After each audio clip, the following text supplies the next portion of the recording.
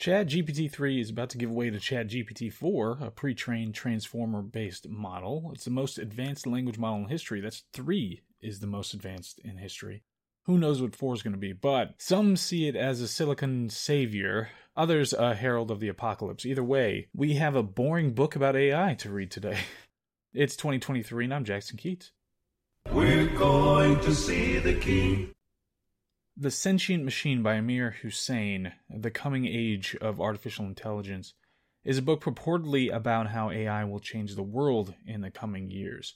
It's mostly a survey about vaguely related ideas. It was published in 2017, so it didn't get to see the developments that we have today, we have the benefit of today.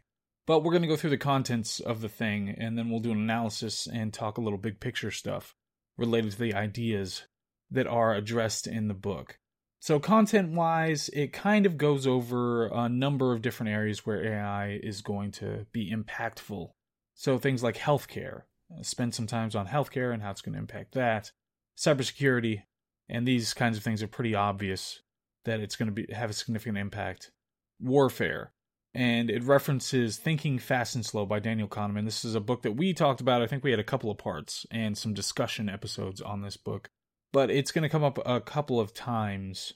And then it kind of goes in under this warfare section. It talks about full machine autonomy and how China is making AI-based cruise missiles that will be able to redirect themselves or pick new targets, that kind of a thing, when they're already en route. And it references the fact that Elon Musk and Stephen Hawking were actually early proponents of an autonomous weapons ban to prevent any country from developing weapons that are autonomous.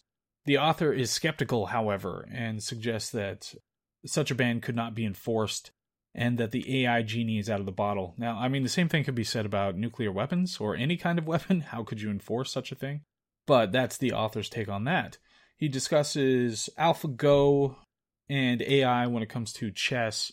The AlphaGo platform, I'm not sure if do I call it a platform? I don't know if it's a platform, but whatever. AlphaGo is a player of the game Go. The game Go is much more complex than chess, as far as I understand it. It's that game where it has a board, and you place little pebble-looking things. They're black and white around the board, and my understanding is that you have to surround your opponent's pebbles, and you get all of that. You get to collect those.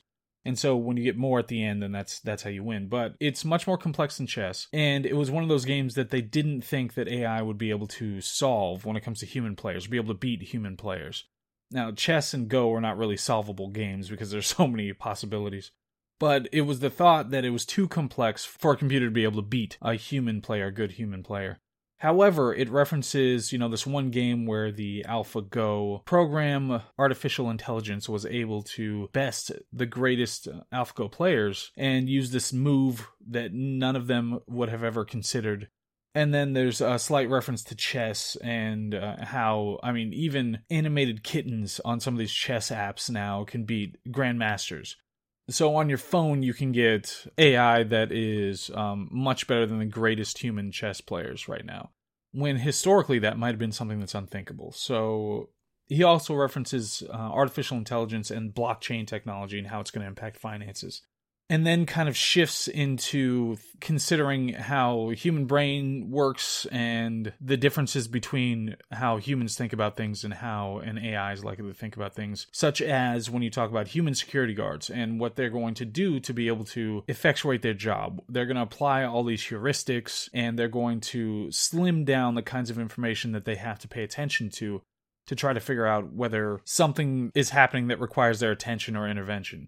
And they only have so much processing power, they only have so much, recall power, and so they're going to be doing all of this parsing of the available information to try to do this job, whereas AI is likely to have total recall. It's going to be able to remember everything that's going on and view everything at once and be able to determine whether there's anything amiss that should be addressed.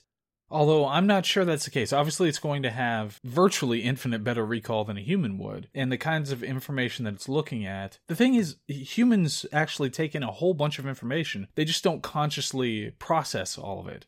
So if you are a security guard and you're watching all these things, all the sounds and sights and the way that your security equipment is functioning and the time of day and the types of people that you're seeing, their tone or body language or anything else, all those things, you're going to be taking in that information and making a determination. The vast majority of it is going to be intuitive and just give you a feeling, nudging you one way or the other. But a computer, an AI is going to have to do similar things. It's going to have to apply similar heuristics to decide what is significant information, what is not significant information. I mean, the reality is there is technically an infinite amount of information that one could glean from any given scene about the light, the sound, the time of day, the context and history, all those kinds of things could very well prove to some degree relevant to determining, whether a security intervention should be made.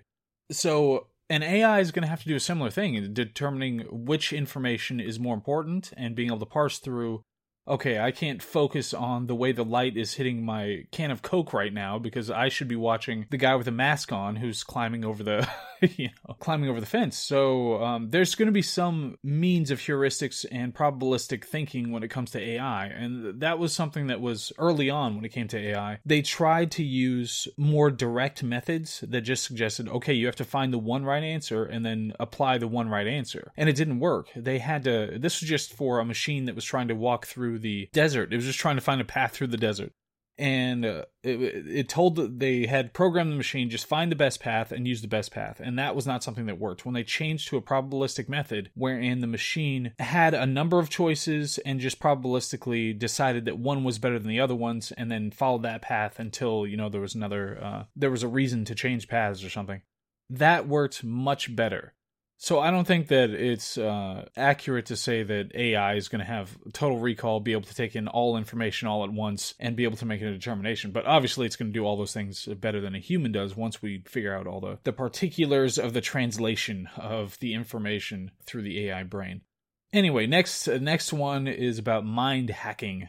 And hilariously, the author references Russian hacking in the 2016 election, the conspiracy theory about how Russia stole. Remember, this is 2017, so it's a little less egregious than it would be today, but the conspiracy theory about how Russian hacking was the reason that Trump won, and that there were these targeted Facebook ads, psychometric ads, he states, that played a huge role in Trump's win. Psychometric ads meaning it takes a whole bunch of characteristics into consideration. Now, these are ads, I've done this, on Facebook, when you try to design an ad on Facebook or on Google, you have just an insane amount of parameters that you can use to make a determination about who should be targeted with your ads. Not just the basic biographical information about, gender and race and age and those kinds of things, but it's also the kinds of things like what they liked or didn't like, the kinds of pages they liked, the things they've been interested in, how much time they spend on this kind of page versus that kind of page, how likely they are to click through something, or how likely they are to put something into their cart and then leave, and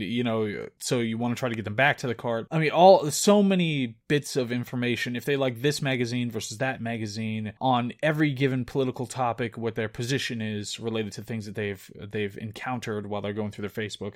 All those bits of information can be used, so it's not a special thing for somebody to use psychometric ads on Facebook. Targeted ads. He also references bots and the 2016 election, how there was a lot of bot engagement in 2016. Then the next one, he talks a little bit about fake news and tribal loyalty and the anti-vax movement. Of course, this was an anti-vax movement before the pandemic and COVID. So it's interesting to see that distinction, but it's also interesting to have him referencing the whole concept of fake news after trafficking in it right before that. And then references again Thinking Fast and Slow by Daniel Kahneman, just to talk about the anchoring mechanism in our brains that Kahneman talks about. And it's just kind of an import, those ideas straight into this book. But it discusses how we end up anchored to things if we're given suggestions, and there's a means of manipulating people once we've been anchored, how salespeople use that tactic. Anyway, yeah, I was moving on to the analysis. I just don't see any need for this book in general. You can read the Google summary for each one of these topics. It had little technical interest in all these topics. Everything was really surface level. large chunks of the book weren't really about AI, they're about humans and philosophy, and obviously I can see the correlate in that you want to see how much is it mimicking the way humans think and how would it apply, but he doesn't get very deeply into any of that stuff. It was like a high school essay is really what it was. That's not to say that there's anything wrong with the author. I have no problem with the author in general. I think he's probably a very capable and smart guy. He actually started a number of companies in this space, in the AI space, that have been successful, that have been purchased by other companies. And I'm sure if he took the time to go really into these different topics, then he'd have insightful, at least interesting things to say about them. But I just don't think that this book was meant to be a real look at these topics in a way that was unique or useful when it comes to really trying to understand them. So big picture wise, just talking about AI in general, everything will change. It's likely akin to the impact of the internet on civilization. Just as the internet had foreseen and unforeseen advantages and disadvantages, it's going to be the same thing with AI. You know, the internet, you could see just this incredible means of communication where you can communicate instantly with anybody all over the planet. It optimized production in the ability to be able to share so many things and bits of information. But it also created social media, which is likely the cause of the worst psychological situation that humanity's ever been in. And it facilitates things like surveillance states, you know, like China being able to watch and collectivize data on everybody and apply that to be able to manipulate them or just straight up oppress them. For artificial intelligence, it's going to be able to find answers that humans just simply couldn't. It's going to be able to take in much, much more information than a human could ever dream of and come up with answers that make more sense.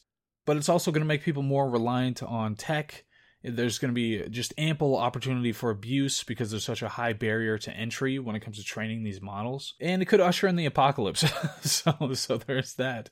And the thing is, when it comes to artificial intelligence, what are we most likely to do as humans when it comes to harsh truths? Say that we have, and again, I think I mentioned this before, but I wrote this paper a long time ago that I sent to the Temple Foundation or something like that, after I'd read John Stuart Mill. And Mill had talked about, in On Liberty, I think, he talked about how if there were some means of making these political determinations, that was objective, that was apart from human frailties, then we should implement that, and we should use that to figure out the right answers when it comes to politics. The reason that we have to be such sticklers when it comes to reining in governments is because governments are run by people, and people are corrupt, and they will do corrupt things. That's why liberty's so important. But if we had something that was better at it, then liberty wouldn't be as important. But the thing is, if, some artificial intelligence, even if it was infinitely more wise than, any human person who could be governing the place, if it came up with harsh truths that we didn't like, what's the likelihood that we just accept those versus we kind of adjust the parameters so we can get answers that we do like?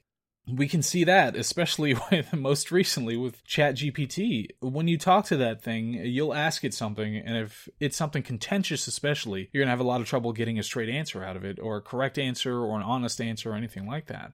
But even on other things, it's hilarious because you'll ask for something, it'll give you, an answer to it, and it'll be sure about it. It doesn't hedge it or anything like that. And it'll say, okay, what are your sources on that? It'll make up sources. It'll actually make up sources for the information that it's providing. And then when you tell it, I can't find those sources, it'll say, oh, I'm sorry. Those sources don't exist. I apologize for lying to you. So it's hilarious. It's one of those things where you think that it's trained on a bunch of things that were created by humans, and that's something that humans just do naturally. We will absolutely make up sources and suggest that something's stronger than it actually is if it fits within our tribal ideological bias, and that's just something that people do. So you wonder if that's what the thing that it picked up on. It's like, nah, I'll just make up some sources. If it calls me out, it calls me out. If the person calls me out, then they call me out and I'll come clean. But if they don't, then I'm just going to go with it. I don't care if you're spreading, fake information out there as a result of my answers. So it's a really interesting thing. But anyway, that was this book. And I wanted to read something related to AI, artificial intelligence, because everything that's going on in the news right now. And so I picked up this one, but it was pretty disappointing. Anyway, I hope all is well, and next we have Salman Rushdie's Midnight's Children. I'm in the middle of reading. It's a long book, so I'm in the middle of reading that, and we've got some other just fantastic nonfiction books that are coming up. We're definitely going to do some more Nietzsche soon, and more Thomas Sowell soon. So, I hope to see you on those ones. All right, bye.